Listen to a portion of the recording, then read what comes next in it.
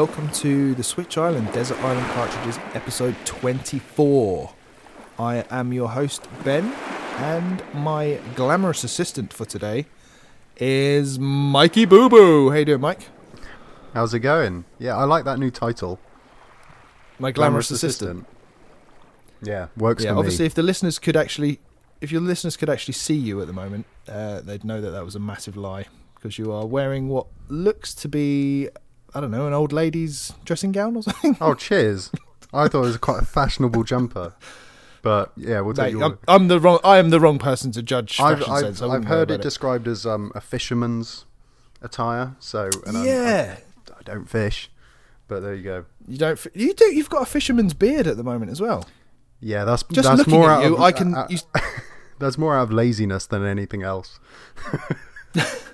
Nice, lovely. But no, good to have you. I'm glad you've pulled yourself away from your PS4 to remember you're on a Nintendo podcast. Well done. We can't talk about that, mate. It's blasphemous. Remember? Congrats. No, we talk about it every episode. I know. I just get shit for it. You do.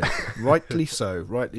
Okay, well, before we introduce today's guest, just want to say a quick thank you to our lovely patrons, who support us over on patreon.com/The Switch Island. We're not going to go down all the names because there's way too many.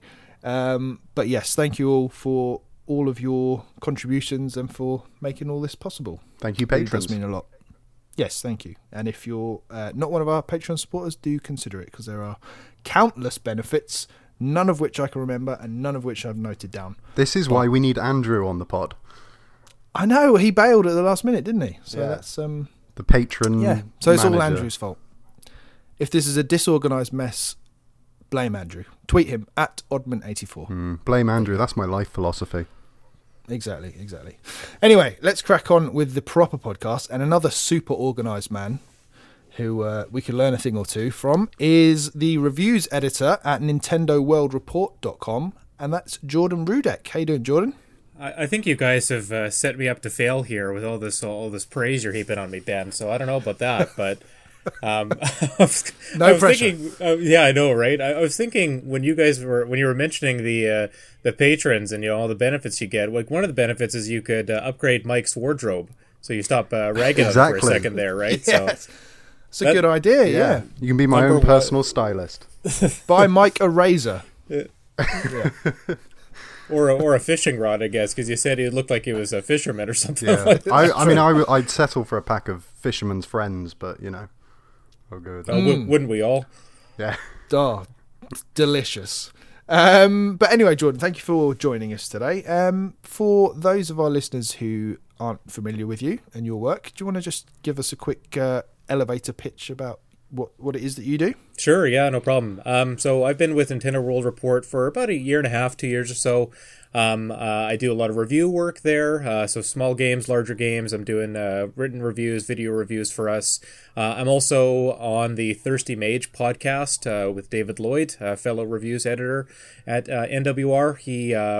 The two of us, and rotating cavalcade of guests, we talk about RPGs. So we recently talked about the last story from one of the few Wii RPGs. Oh yeah, if you're trying to spoil the lead here a little bit, but I wasn't a huge fan. So if you want to debate me on Twitter, you could do that later. But we've got an episode on that one. We're recording a Pokemon Sword and Shield episode tomorrow, so that'll be posting soon. And yeah, I like to play a lot of RPGs, but also a lot of smaller games as well for review and just for fun as well. And you a couple of those smaller games, as you say, you've reviewed recently for NWR. I think The Tourist and Children of Mortar. Yeah, that's right. Those couple that you've done. Yep, those are two. The Tourist was really good. That's by Shinin. It's got a kind of a 3D voxel style to it, and you're kind of running around these beautiful island settings. That's a really cool one. So you can check out that review. Is that seems like a technical marvel, that game. I know Shinin are kind of notorious for just getting the most out of hardware, but that, I think, isn't the file size like 200 meg or something? Yeah, 213 megabytes or something really, really tiny like that. And it's really cool. Like, people are finding it's not the first game on Switch to come out and be, really, really small file size compared to what the game experience is, right? Witcher 3 was another one where they compressed the hell out of that, and it's a super small cartridge now, or download, compared to what the PS4 or the Xbox versions would be, right? So we're seeing that a lot now. I'm just really impressed with. I know because Shinin did Fast RMX, and that was under a gig as well. That's right. What is this witchcraft that they're using? It seems like Nintendo know how to do it on their first party games, and Shinin are drinking from the same cup somehow. But genius, I mean, genius. it's 60 frames per second, just full of color, full of like bright lights, cool shadow effects, and stuff like that. Like the Tourist is really one of those to me, it's very visually impressive, like very striking. You see that game, and it's a little bit on the short side, but it's fun, and it's just awesome to look at. Yeah, I'm going to have to pick that up. I mean, basically, it was your review of Children of Morta that made me pick that up day one as well. So right on. Yeah, you're making me spend a lot of money here, Jordan. You can stop reading what I write, man. But I don't want to encourage the listeners to do that. So just keep pumping those tires. Yeah, Children of Morta was really good. Like I thought that was going to be more like a Zelda type game, but it's actually more like Diablo or Gauntlet or something like that. Like it's more of a dungeon crawler, and yeah, I was so surprised by that game as well. Brilliant. Which one? Too many games. Which one do you prefer? Because obviously they're both getting such high praise at the moment, and they're both very, very different games. Which one do you think you got the most fun out of? Value for money? Which would you recommend? Yeah, that's a good question. Like they're such different games, but I think just in terms of value for your money, maybe Children of Morta. There's definitely more to do there. It's going to take you longer to get through that game. There's a little bit more variety to it as well, because you play with different characters who have different abilities, different skill trees, and even though it's roguelite, right? Like you're running through a dungeon, making incremental progress, and then coming back when you're stronger, and then finally getting through the bosses. But yeah, to me, there's something about the pixel art of Children of Morta, and I'm a big pixel art guy. Like that I think that stuck with me a little bit more than the Tourist. But two really strong games to wrap up 2019 for us. Brilliant. And as well as doing reviews and bits and bobs, and you also do not just Thirsty Mage, but you're also quite a regular guest on Talk Nintendo. Yeah, so it's been a little bit of a break since I've been on with them, but yeah, I tried to do a bunch of episodes around E3. We did a predictions episode. Me, Casey, and Perry did like a little contest, and of course I lost my predictions. I think we ended up having a tie between me and Perry, I think, or me and Casey. I don't remember which one, but what was your punishment in the end? Your forfeit? So my punishment was I had to play through and review the original Luigi's Mansion on GameCube. Right. And I'd never played it before, so like I think I might have played a little bit when I first had a GameCube, but I'd never finished it or anything like that. So I ended up doing a full review of the game, and I kind of enjoyed it a fair bit. Yeah, actually. I was going to say, is that a punishment? Is that? Yeah, I think a lot of people would love that. Yeah. Well, you guys know Casey and Perry pretty well, and like their versions of punishment are obviously going to be something pretty fun. So yeah, I mean, Casey just had to stream Sonic the Hedgehog, the original game. Like I don't think that's a punishment either. Not at all. Not at all. No, but knowing how he feels about Sonic, that's kind of a punishment. That's true. That's true. Yeah. But yeah, actually, we did. Casey wanted to send you this message. Actually. Oh no. So he sent this audio message. Okay. Let's have a quick listen. Nerd. Oh no. So there you go. That's Casey's message to you, Jordan. Anything you want to say back to him? I mean, I'm not going to pretend I'm not a nerd. Like I play video games constantly. I play board games. I'm into Star Wars and Marvel and all that stuff. Like it's guilty as charged. Exactly. Yeah. I think we can all hold our hands up and say we're all nerds around here. It doesn't feel like the insult that it used to be anymore. No, it's definitely flipped around a little bit. Yeah. I mean, the funny thing is, like, yeah, I'm no problem being a nerd, but like I watch football, I like hockey, like I'm into sports too, so it's you can kind of enjoy everything nowadays. Maybe you're a nerdy jock. That's it. Exactly. It was that moment on a couple of episodes ago on the Thirsty Mage, wasn't it, when you were talking about what's it, a Lord of the Rings board game, and then you made it a multiplayer. Game of Thrones. Game of Thrones. That was game. Yeah. Game of Thrones. Yeah, that's right. Yeah, the original.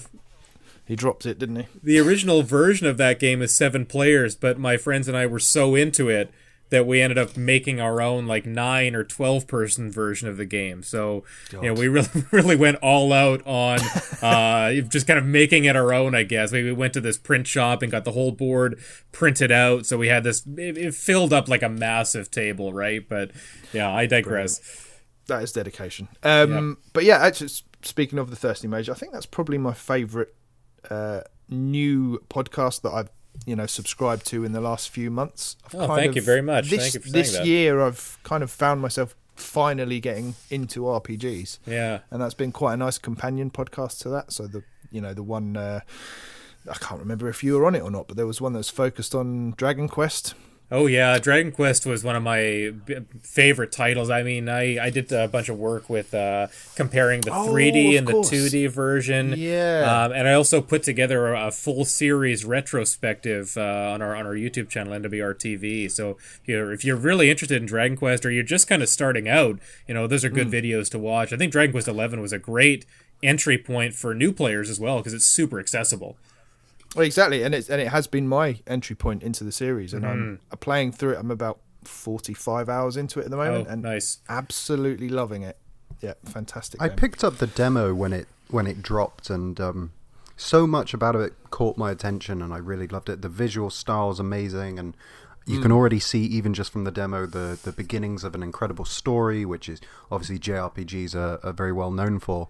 But I think we had this discussion before. It's the battling system that I couldn't get past. Specifically the fact that you can move around in the little battles, but it doesn't actually seem to matter. Maybe it does doesn't later. Do anything, yeah. It does, and I can run away from an enemy's attack, but it's going to hit me no matter where. But actually, Ben, we were talking about this the other day, and you said that you've now started playing it just with auto attack on.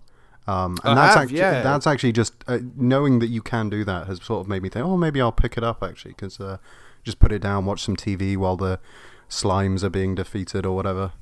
Is it slimes? Are they slimes? I feel like they are slimes. Yeah. And that was, Mike, you mentioned the demo. That was a sizable demo, like probably one of the biggest demos we've ever seen. It really is. Yeah, you it's longer than a lot of games on the eShop. Yes, exactly. Yeah, for sure. But I think that's such an important thing for RPGs, though. I think it needs to be a sizable demo, because you can't get the full feel of it. I think the Octopath demo sold me on it as well. That was about a 3-hour demo, wasn't it? And that was all good, that prologue, and that convinced me to buy the game. And yeah, I think it's the way to go for RPGs, to really get anyone that's on the fence off it. Basically.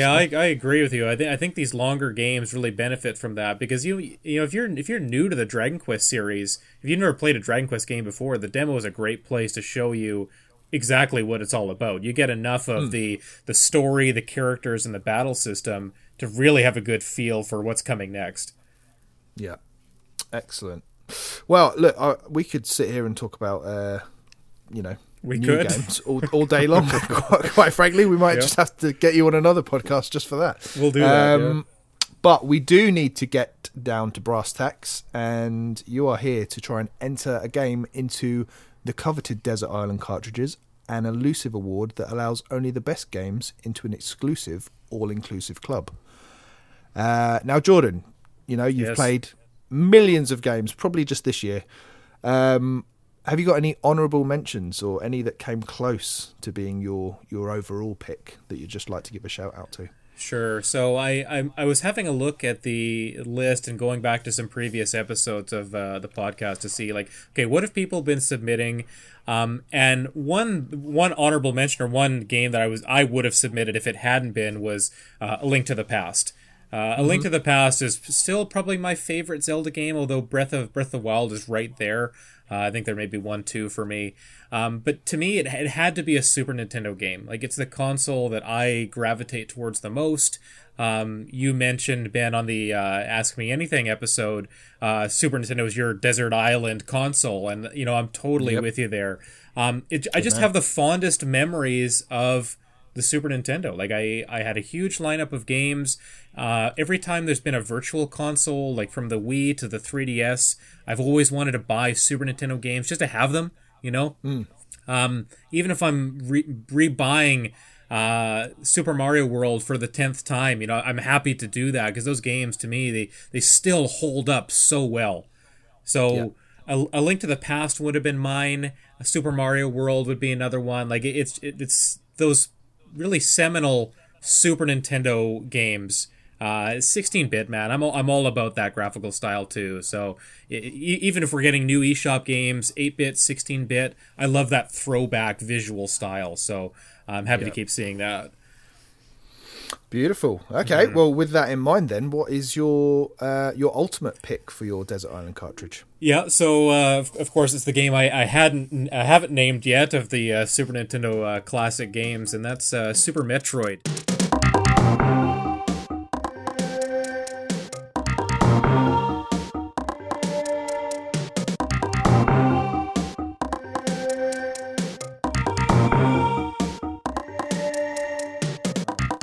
Super Metroid.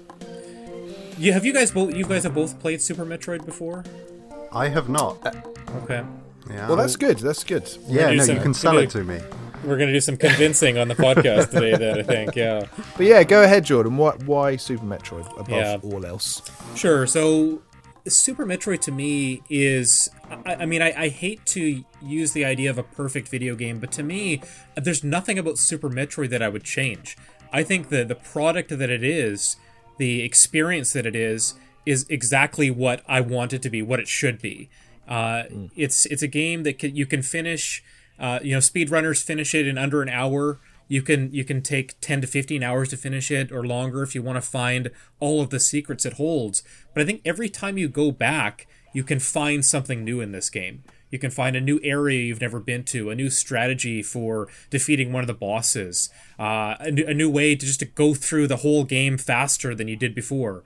To me, it's this always changing package, I guess. Like I was saying to Ben before we started recording, I literally 20 minutes ago just finished another playthrough of the game, and it might have been the first time I finished it in under 3 hours. And when you finish it, my clear time was 2:55. When you finish it under 3 hours, you get a slightly different cinematic or a little kind of ending image, I guess. It's the one where Samus appears in just a bikini, in a black bikini, and she unfurls her hair and I heard about that. Right? I always thought that was a cheat code that you had to put in. I always figured that was, but it's just a test of skill almost. That's right. And I think with the ultimate reward, it's that's right. Oh yeah, it's definitely something you want to shoot for. But it's a throwback to the original game, right? The first Metroid game, I think, had a similar thing where you complete it under a certain amount of time, and you would see Samus in a bikini, Samus ran in a bikini. The thing you're thinking of, Mike, is you could maybe put in a password in the original game, something like that. I say cheap, open that back then they would have had a section to put in a password or whatever. Yeah, I think we weren't doing battery backup saves yet, so I think it was just a password you could put in to access that same image at the end of the game as well, no matter what. I like the idea of it being more of a reward for skilled players, though. I think that works better.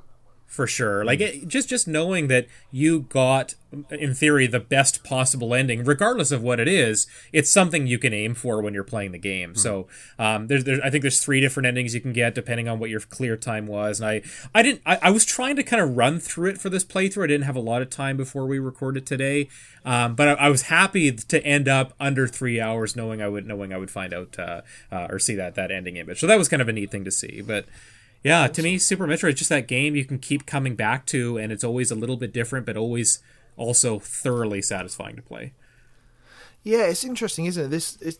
Have you ever, you kind of mentioned you can attack it almost however you want. Have you ever done, can't you do a kind of reverse boss run almost and just take the bosses on in any order that you want. I've seen stuff like that. Like I've seen it being done, but I don't think I have the skill level to pull it off. I think some of the maneuvers and jumping and movement in the game you need to do to access areas early. I don't know that I have the time or patience to pull them off. But but again, like you point out something like that. It's a cool feature of a game like this where you don't have to play it in a linear style. You can kind of go wherever you want if you have the capability to do that, right? Yeah, and it seems like, I don't know, it seems like that's almost deliberate that the developers put that in, that you can almost break the game. I don't think it's a coincidence that this was like, at the forefront of speedrunning. This is the seminal speedrunning game, I think. I had it in my notes too. Like this is during Awesome Games Done Quick and Summer Games Done Quick, the Metroid block, and especially this game, all the events they do with Super Metroid, speedrunning the game. Everyone is tuning into those, right? I think they make tons of their money that they're donating to charities off of the Super Metroid events, like the races and the one cool thing that I've seen recently, I don't know if it's a newer thing, is this randomizer that they do with Super Metroid and A Link to the Past, where they kind of splice the games together, and you're finding items from Link to the Past in Super Metroid and vice versa, and so you're warping back and forth between the games. So if I go to a portal in A Link to the Past, maybe instead of going to the Dark World, I go to Super Metroid, and so you constantly keep flipping back and forth between those two games, and it just boggles my mind that people could put together something like that. But I guess it speaks to the nature of Super Metroid that. Yeah, you can play it in any way. You can maybe collect the items in a different order or skip a bunch of the items. I was saying somewhere, or maybe just writing down in my notes, you can finish this game with only collecting 15% of the items. And I guess if you're speed running it, not collecting only the bare minimum is a huge part of that, right? So, I just love those elements. Yeah, that's cool. It just makes it... I suppose that's where the longevity of the game comes in, because the fact that you can attack it differently, but that also we have to touch on the presentation of the game itself and what a big jump it was from the original two Metroid games, and the atmosphere that they managed to create with just the sound alone. That's definitely a massive part of its charm, isn't it? And you can see that those allusions, those references, throwbacks to the original Alien movie, right? Where it's kind of borrowing from that movie, that sense of isolation and tension that's created in the game in so many of the different areas. Even just the beginning of Super Metroid, where you get flashbacks to key events from the previous two games. It actually shows Samus defeating Mother Brain in the first game, and then in the second game where she's defeating all the Metroids and she rescues a lone Metroid to take back so the scientists can do research on it. You get little cutscenes at the beginning of Super that show off those events. So even if you've never played the first two games, and I think a lot of people hadn't played them, you do get a little bit of context for where the third one slots in that story. And there's a little bit of voice acting at the beginning as well, isn't there? Tiny little, I forget what it is, but there's a famous line that right at the beginning, before that intro sequence. In the third game, I can't even remember what it is, Ben. I think you're right. The last Metroid was defeated. Yes. The last Metroid is in captivity. The galaxy is at peace. You're right. Thank you for reminding me. And that was something you wouldn't really see in this time either, right? Exactly. And it sounds okay today. You kind of expect it to sound like kind of Streets of Rage muffled like that, and but it's actually quite clear. That was actually a really spot on impression, Ben. I'm quite impressed with that. Oh, I've got more where that came from, mate. All right, okay. We'll save them for the Christmas special. When you get to editing, you got to do the side-by-side, right? To play the Streets of Rage and then play Ben's version. It's exactly the same somehow. Yeah. It's the other one. Yeah. a little bit more about the beginning of the game, just because I was thinking about it a lot when I started this playthrough. So you get those flashbacks, and then you get the space station where I guess it kind of sets up the whole story of the third game. You've dropped off the captive Metroid from Return of Samus at this space station. They're going to do research on it, I guess. They've got a laboratory there. And so you start the game there. It's kind of like a tutorial space. You don't really have any of your powers yet. You've just got your blaster, and you can jump. But there's this tension of going through the space station. It's quiet. There's like a mist effect in some of the screens. You see dead bodies of scientists as you move through the laboratory just before you fight Ridley. There's no one else here, right? And I noticed something funny. I took a screenshot of this. I got to share it on Twitter. The scientists actually have blood on them, which I think was rare for a first-party Super Nintendo game, Nintendo-developed game to have, right? So we already had the Mortal Kombat controversy was a huge thing, but if you look very closely at the corpses of the scientists, there is bloody or red patches around them. And I never noticed that before. What was the? I don't know how that the rating? got past the censors. Yeah, what was the rating originally then? Because I mean, now it's probably E or whatever, but back then, I don't think it was like an adults only or a mature one. No? Like maybe like teen, maybe yeah, that might be right, Mike. I'm not sure. Well, in the original version of this game, the death sequence when Samus dies and then her suit breaks open and she's in a bikini. Yes. Underneath, she was actually naked when they first made it. Oh, is that right? and she let out a kind of almost like she sounded a bit happy scream as well. Okay. So and that ended up not getting past censorship. So they put her in a bikini and silenced the or whatever the sound was. Kel shock. That didn't get past the censors. Yeah. Yeah. There is still a sound effect I think she makes, or a sound effect that happens. It's not quite a moan or a scream or something, but there is. They didn't remove it entirely, I don't think. There is still some sound effect that sounds like a woman in distress of some kind. So must have toned it down a bit, I guess. Just so there could be no doubt, she is in distress. Yeah, So Jordan, I love Metroidvanias. It's one of my favorite genres of games. I think the Switch is a perfect platform for them. Sure. Hollow Knight was my game of the year when it came out, all that kind of stuff. Why should I go for, as someone who has never played either of these sort of originals or the collections, but is really interested in them because of this newfound love of the genre, why should I go for Metroid, or Super Metroid rather, over Castlevania? You know, they're two halves of the same defining genre name. Why this over that? Sci-fi over fantasy? So the original Castlevania games, all the way up to the Super Nintendo entry, Super Castlevania, those were still very much action platformers. So you didn't get the Metroidvania type Castlevanias until the Game Boy Advance, if I'm not mistaken, and then there were a bunch of entries on the DS.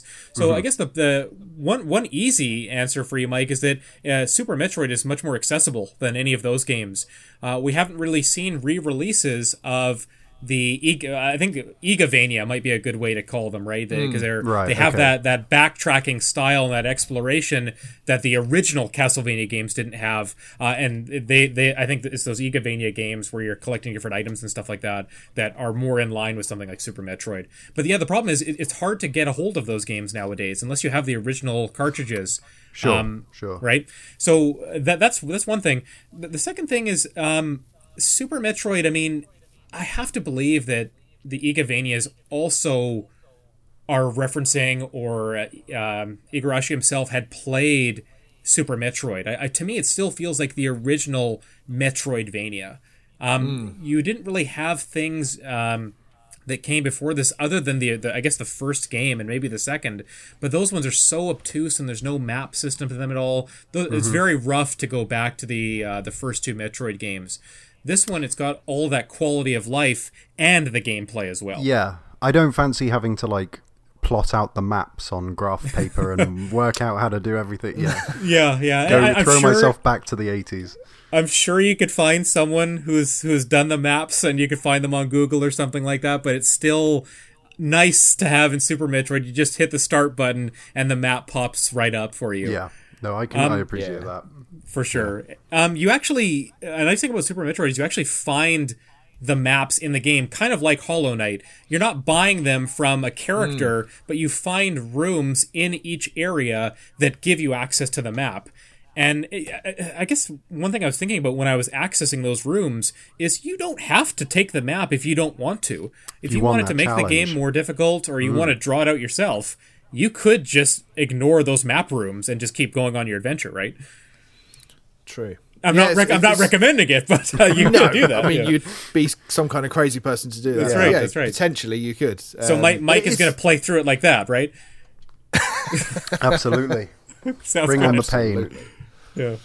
Yeah. Well, speaking of pain, though, my issue with not necessarily this game, but games of this genre, and it sounds like we should call it just a Metroid-like rather than a Metroidvania, really. Yeah. I mean, it's a hot debate, isn't it? From what you said, Jordan, it sounds like Castlevania's taking a bit of credit that it perhaps doesn't deserve. I mean, I'm not as familiar, to be fair, with the Igarashi or the Igavania games. I've dabbled a little bit, but to me, Metroid is a game or a series I'm much more familiar with. So I guess I'm more comfortable speaking with that. I mean, again, there's another podcast, right? The origins of Metroidvania, and whether something is a Metroid or a Castlevania, I have no idea. But that's something else entirely, I think. Yeah. Desert Island Take a note, semantics. Mike. Let's do it. Yeah. Okay, well, sign me up for that episode, because I'd be happy to talk to you guys about that. It'd be an interesting one. But yeah, as I was saying, my kind of issue with these games is that, and I get that this is part of the appeal for some people, but the feeling of claustrophobia and isolation and being completely lost. And I do get that. I got that from Hollow Knight, and I do get it from Super Metroid as well. That just... okay, right, where do I go next? And that's not something I necessarily enjoy.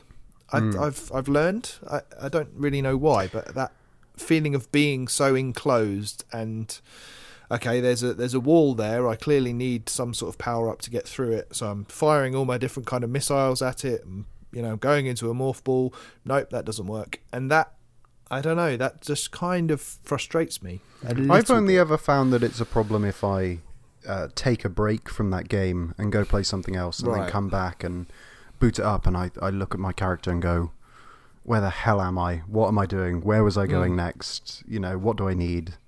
So you need to, I think it's that feeling of sort of impending doom as well, that I need to work this out quickly, even though you're not on a timer, other than the first sequence. And I know timers are a bit of a trope in Metroid games anyway. That's right. I don't know. I just feel this immense pressure. When I think the game is doing that intentionally, though, right? It's not. This isn't something that you're feeling alone, Ben. The game is purposefully making you feel claustrophobic and tense and isolated and scared, right? Scared about not knowing where to go or what to do. Again, I believe me, I totally understand where that frustration comes from. I think I've felt playing similar games in this genre. I've felt that with Hollow Knight as well. Before you get a lot of the movement power-ups and the abilities in Hollow Knight, I was frustrated as well. I didn't know exactly where to go.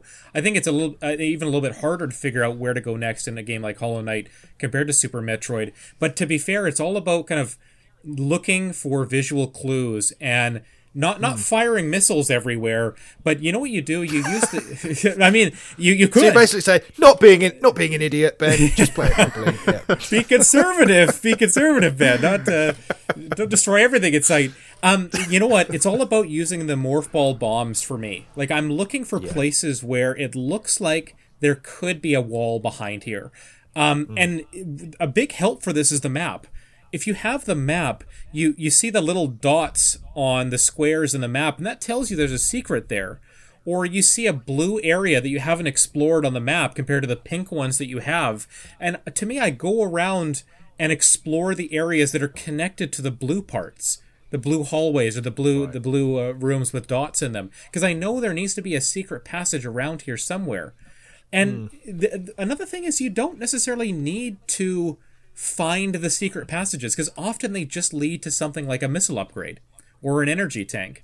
I think the game does a good job of pushing you to the things you absolutely need. And the things you don't, you do need to explore and maybe have a little bit more patience and look around for them. Yeah. So I'm learning here. I just need be more patient, patience. Ben. Just That's be all patient, it is. Ben. Just God. be patient. Yeah. It's a good life lesson, I suppose. we learned from this podcast and from playing Super Metroid is that the as you power up, you're meant to come back to areas that you missed earlier or you didn't explore earlier, right? So there are some things you can't get very early on in the game until much, much later after you've unlocked the space jump or the power bomb or something like that, right? So just know that it's okay to leave things unturned for the meantime, and just know, kind of make that mental note. Okay, I should come back here later when I've got a few more things I can try out. I mean, the game gives you a cheat system later. It gives you the scanner, and you can use a scanner to see what's behind the walls. So if at some point you're like, oh, okay, I really have no idea, I'm completely stuck, eventually you'll get an item that lets you solve that problem no matter what. No, fantastic. So once you get that scanner, you can just look around. It shows you in the wall if you need a missile, if you need a power bomb, if you need to run through it, whatever it is. Yeah. When you mentioned the scanner there, that reminded me of Axiom Verge, which obviously takes massive influences from this game. But I don't know if you just caught the Indie World Direct that was on just before we did, started. yeah. I was hoping that would come up. Axiom Verge 2 is on the horizon. That was a surprise. I mean, I the first game was so popular, you kind of expected it, but this seems to be going in a very different direction. Yeah, it looks completely different, doesn't it? Mm-hmm. Yeah, I'm excited about that one. Much kind of lighter, I thought. Not quite as dark and foreboding as. Yeah, you had some outdoor areas and some indoor ones, as opposed to everything in Axiom Verge was very, very Metroid-like, right? A lot of inside environments where you're feeling those small corridors. Absolutely. And yet another one where I felt claustrophobic and had to stop playing. But we'll move on from that. All right, well, that's Super Metroid. Actually, just a little bit of trivia for you guys on Super Metroid. Obviously, this is widely regarded as, one of the greatest games of all time. But according to IGN's Top 100, I want to know where you guys think this ranks in their Top 100 games of all time, if you had to guess. Mike, do you want to go? Mike, do you want to go first? This is IGN, so I'm kind of expecting it to be a bit of a slap in the face. The answer, so that's why Ben chose it, right? Yeah, exactly. This is my way of slapping you in the face, Mike. Yeah. Oh God, I don't know. Somewhere between 40 and 50.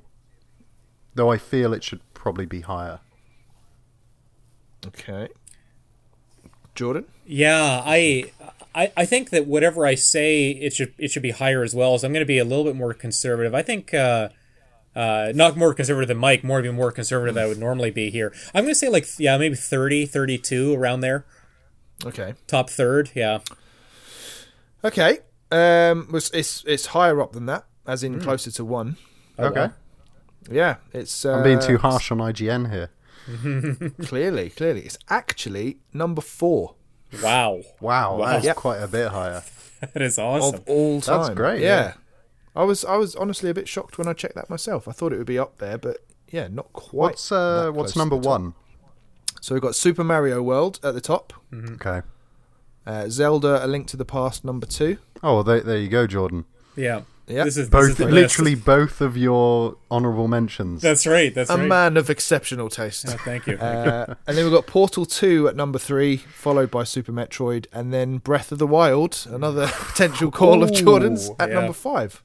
So Desert Jordan, Island where's the love Cartridges. for Portal, man? So hold on, I need to close my IGN browser window that I had open before we started recording here. What are the best video games? Yeah. That's right. Yeah. Brilliant. What is Ben going to ask me about? I have no idea. God. So yeah, Ben, just number before 4. we go on to the food and drink, I do want to get Jordan's perspective on the Prime series, because I have actually played.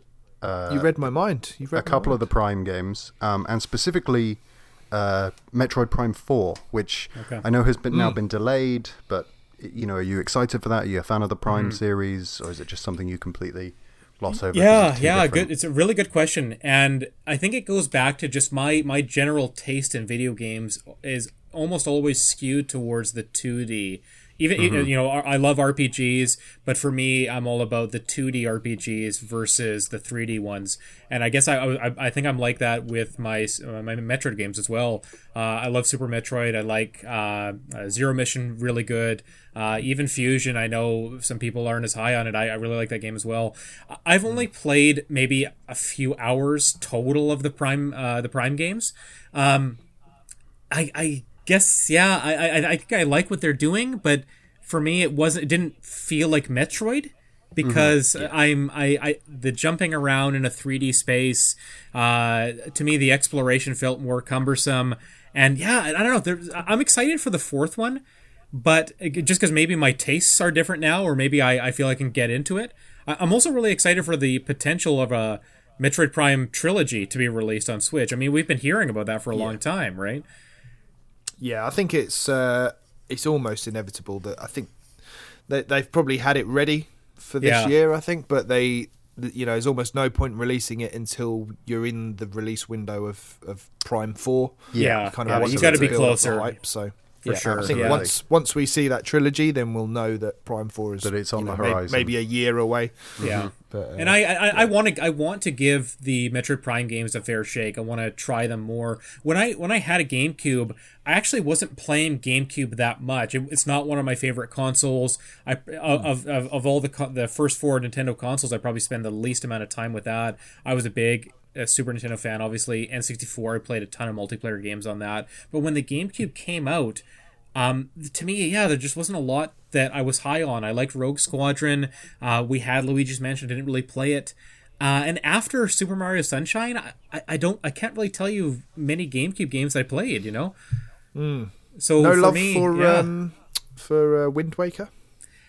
Yeah, I didn't play it. I actually finished it for the first time on Wii U with the re-release. Okay. Yeah. I think I was just not enamored with that console. I was probably doing a lot of PC gaming at the time, and that took up a lot of my space. I didn't really come back to Nintendo proper, the consoles, really until the Wii U and the Switch. Like even the Wii, like I had a Wii, of course, like everyone did, but I wasn't doing a lot of hardcore gaming on that. I was playing on my PS3 and my Xbox 360 at that time. I was always into the handhelds, like Game Boy Advance, DS Lite. Like I played a ton of portable Nintendo when those consoles were out. Did you play Metroid Prime Hunters on the DS? A little bit. bit. I was just about to mention that. That was my first experience with Metroid Prime. And really? Yeah. That's enough to put you off. It didn't click with me. No, me neither. I played the demo, I think, that came with the original DS, the fat version, right? The big gray one. Yeah. I think I played the demo. I don't know if I ever played the full version, but it just seemed like an oddity. Like, why is this a Metroid game? You know, it's just an arena shooter. So, and why are you trying to make it 3D? This is clearly massively underpowered. Yeah. I mean, they really had no software at the launch of the DS, so they needed everything they could get, right? Yeah, exactly. Cool. All right. Well, that's Metroid well and truly covered, I think. But we need to get on to the important stuff, which is your food and drink choices, Jordan. Yeah. So will, make a good choice and you can get on the. Can I start with my drink, because I'm 100% on that one, and the food I've been kind of flip flopping on. I'm not 100% sure about that. So absolutely go for it. Okay, cool. So I've got a lot of stomach problems. Like there's a lot of foods I can't eat anymore that I used to be able to. A lot of drinks that I would like to partake in, but I can't. The funny thing is, I'm on the Thirsty Mage podcast. David likes to talk about a different beer he's drinking every episode, and I'm literally never drinking beer because beer just wrecks my stomach, and I have a very horrible night after any time I drink beer. So I always bring something kind of something sweet or something hot or something, not necessarily alcoholic, because a lot of alcohols don't work well with my digestive system or whatever. But I will talk about one that does. work well and that I do quite enjoy. And I think it fits the island theme quite well here. So that's a pina colada. Hey, I was waiting for someone to bring one on. Pina colada is coconut cream, pineapple juice, and rum. I love when those are blended. I really like blended drinks, especially alcoholic drinks that are blended. I'm all about that. And I thought that would fit well for if I'm on a desert island and I'm playing Super Metroid. The one drink I want to have, if it's nice and hot outside, is a pina colada. If I'm going to Hawaii, I'm going somewhere tropical, that's the kind of drink that I'm looking for. So nice. that would be the one I would submit here for us. I think that's our first proper cocktail that someone's brought, isn't it? It may well someone's be. brought rum and coke before, but that's about the closest we've had in the past. So that's and I like rum and coke a lot, but I was trying to think of something like, okay, what drink do I like that I would get if I'm in this setting? And I think that would fit for me. Yeah, I appreciate the role play. Right on. You've given it some thought, and you get kudos points for that, definitely. Appreciate that. We now have to ask the question: do you like getting caught in the rain? So, if you live in Vancouver, and I've lived here my whole life, you're used to getting caught in the rain. Used to it, and it's honestly a part of your daily life here. So if it's not summertime, you can kind of expect rain at any moment. And I honestly don't mind getting caught in the rain.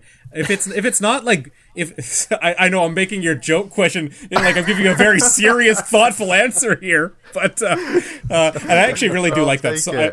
I like that song too. Maybe I'll make that my desert island song as well. Yeah. But you know what? I'm not one of those guys who has to have an umbrella or wear a hood all the time. Like as long as it's not like absolutely pouring, then I'm okay with a little bit of rain all the time. That's fine with me. Yeah. Brilliant. Excellent. And what about your food choice, Jordan? Oh gosh, sounds like you're a bit torn between. I'm very torn. Like I don't have something thematic for you like the drink I did, but it's more just what can I still eat that I really like all the time, and something I maybe you guys would appreciate being Brits is. Although I'm going to mention something Scottish here, so I don't know about that. I don't know how that's going to go over. Is it Lewis who's from Scotland? Is that right? It is Lewis, yes. Yeah. Yes. So maybe, if he were on, he would support me on this maybe. But something I had growing up, my grandparents on my mom's side were from Scotland, and they immigrated to Canada. They brought my mom over when she was very young. But something I would have in their house very often for breakfast is French toast made with Scotch bread. And the only place you can get Scotch bread nearby me is this British store where they sell like British candies and British pastries and stuff like that. But every week they get a delivery of Scotch bread. Is Scotch bread a thing for you guys? Like, is that something you see, or is that it's not just bread, right? Like, I don't know if I'm saying here. I might have to Google that, or it's Mrs. because she's from Scotland. Yeah, we might call it something else, maybe. Yeah, that could be. To me, it's very light. It's got like a dark black crust on the top. It's very kind of oval shaped at the top and then flat on the bottom. The bread slices are fairly long as well. To me, I guess this has always been a thing. I'm not saying a lot of people around here would know, but if you went to a British home store or a store selling British goods, I guess around me, you would find this Scottish bread. And so that's what I would like to have with my French toast. So my grandma would always make me French toast with this bread. And that's just now I buy that bread for myself just to make French toast.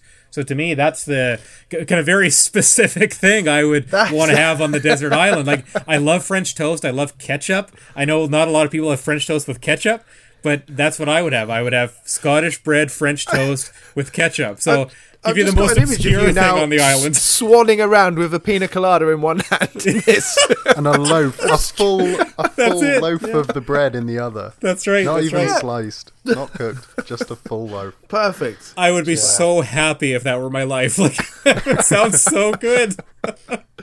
All right. I mean, we have choice. to ask though, because of the choice, what are your thoughts on haggis? Have you had haggis? Do you like okay. it? So I was listening to the last episode where Lewis brought up haggis, and I'm like, I have never had it before, actually. Really? It's never. Yeah, we didn't. I mean, other than the Scotch bread, like we didn't really have a lot of necessarily Scottish dishes. Like we have shepherd's pie, and my grandma would make different soups and stuff, but it was pretty more Canadian traditional foods, I guess, they would make when they came over here. Other than that, so yeah, no haggis for us. That's not something I've never had before.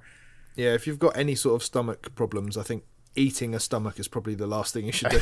I think that's right. Yeah, I mean, I'm also not very adventurous in terms of foods. Like I like to eat the same thing all the time, and I very rarely venture outside my comfort zone there. And haggis is a step too far for me, I think.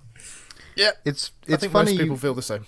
Yeah. It's funny you mentioned going to like a British sweet shop or just a British to a shop to get British foods, because obviously we have certain shops in Britain that sell American food, specifically sweets and candy, right? And a lot of them sell American cereals and Canadian cereals, because as in the candy section, because legally they can't sell them as a breakfast food. Oh, is that right? That's hilarious. I didn't know about that. Yeah, so Too you'll much go sugar to in them, like isn't there? Yeah, exactly. You'll go to sweet shops specifically, and they'll have like Lucky Charms and stuff, because there's such a high sugar content they can't. But I never considered it the other way around, that you would have shops to go to for specifically British or Irish, Scottish, Welsh food. Yeah, so where you go for all your bland stuff. Yeah, that's right. So I mean, this is too salty. I need to go to the British shop. What's funny is that there aren't many of these shops. Like there's only the one really that I know of, and it's close to my parents' house. It's actually close to the home I grew up in, which is why I know about it. I don't think a lot of people that, if you've never been there, you would know where that is or where to go to get that stuff. But what is happening is, in the larger supermarkets around me, you're also seeing more aisles or parts of aisles dedicated to British products. So I can't really think of them, but things like tea biscuits or kind of crackers and biscuits and cookies that you wouldn't get unless it was specifically in a British aisle in your grocery store. So I am starting to see a little bit more of that now, where different aisles have different themes. Like you've got a theme of, this aisle has all Indian foods, and this aisle has all Chinese foods, and then there's one that has a section for British goods as well. So we're getting a little bit more of that near me, I suppose. Yeah. Just tins of baked beans stacked to the roof. Baked beans and Marmite. That's all it is. What is Marmite? I saw that on the shelf the other day too, I think. Really? Marmite is like a spread that I guess you'd put on toast or something. It's made of yeast primarily, yeast extract. It's very specifically, like, they have their whole ad campaign revolves around the fact that you either love it or hate it. So if you get a chance, I'd say try it, because you will be in one of those camps. Some people. You do. There's no middle ground with Marmite. You either love it or you. Is that related to Vegemite? Similar. I think it's similar. Yeah, okay, I think it's similar. Yeah, Vegemite's the Australian version. All right. So I gotta try Marmite and then come back on with you guys and share my thoughts. I'm not going to go so far as to try haggis. I'm sorry, Lewis, but I could try a spread on toast, because I do eat a fair bit of toast. Like it's a try it on your Scotch thing, bread. Yeah, there you go. Yeah. Okay, perfect.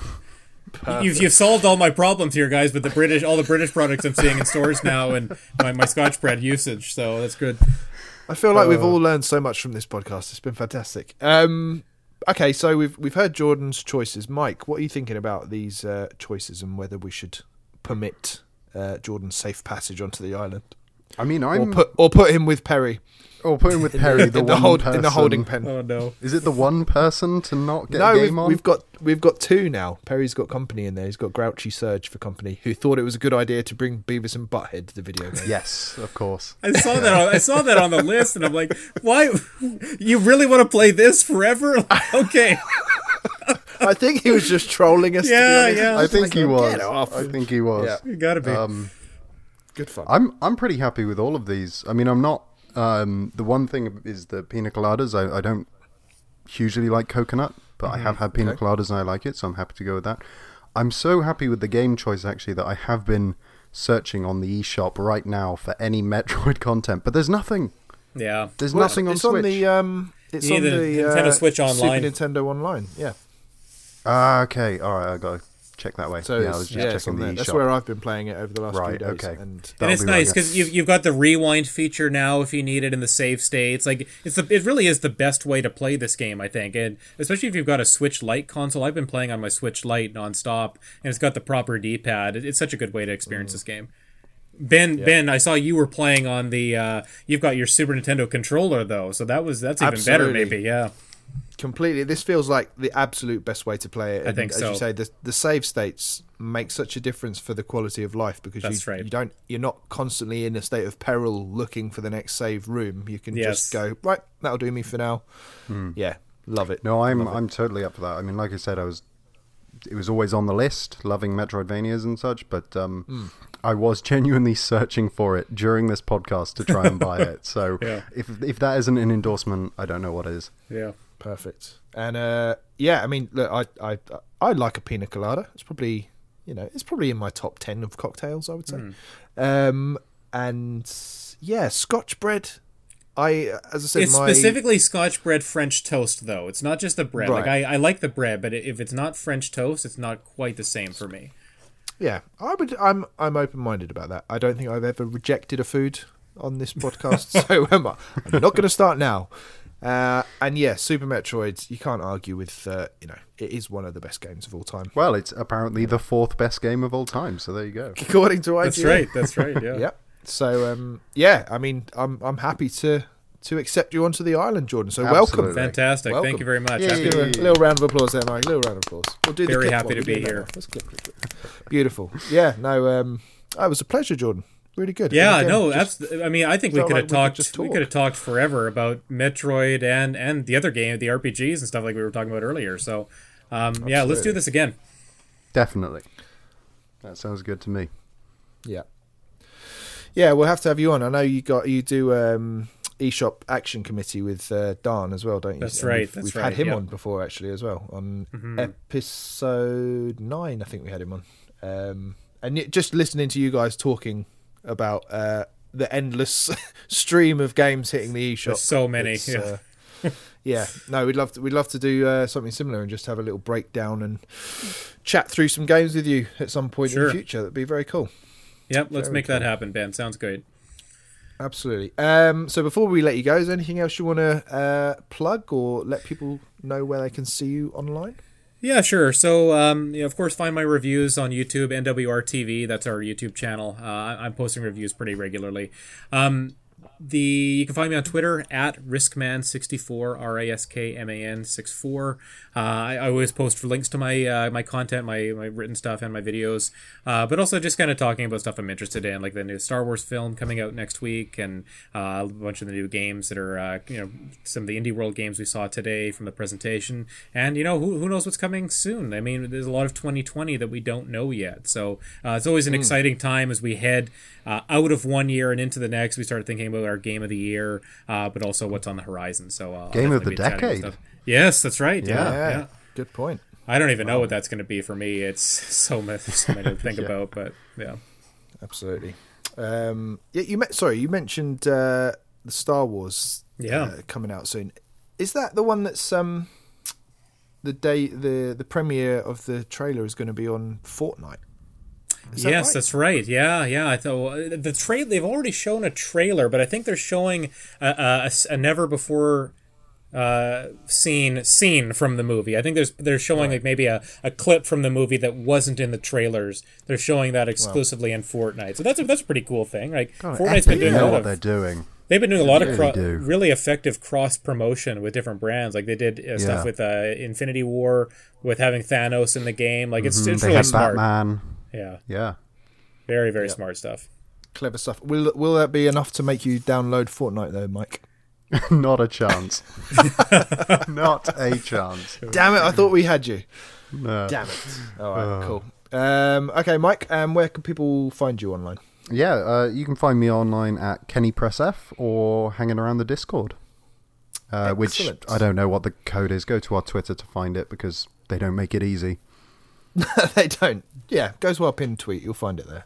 Yeah. Yes, and you can find me at BenjiKong on Twitter, and you can find us at The Switch Island, and all of our reviews and what have you are on theswitchisland.com.